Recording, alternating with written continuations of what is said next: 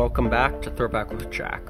Today, November 18th, in 1978, Jonestown Massacre. Let's examine this.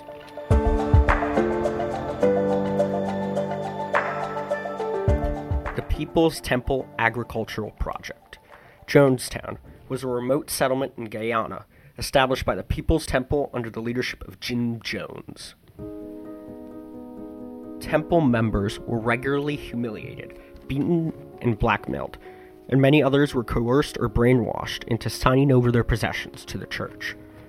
And members of minority groups were convinced that if they left, they would be rounded up into government-run concentration camps. Family members were also encouraged to inform on each other. In 1977, after members of the press began to ask questions about the church, Jones moved with several hundreds of his followers to Jonestown, a compound he had been building in Guyana for some 3 or 4 years.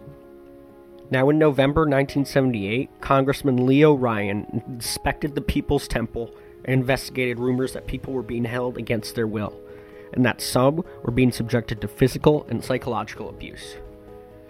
He arrived at Jonestown on November 17th, 1978, and on November 18th, he and people that wanted to return to the U.S. were attacked and shot at by People's Temple members.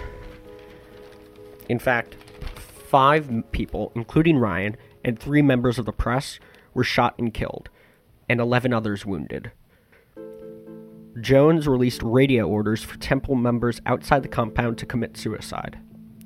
He then enacted his revolutionary suicide plan at the compound, which apparently had been practiced.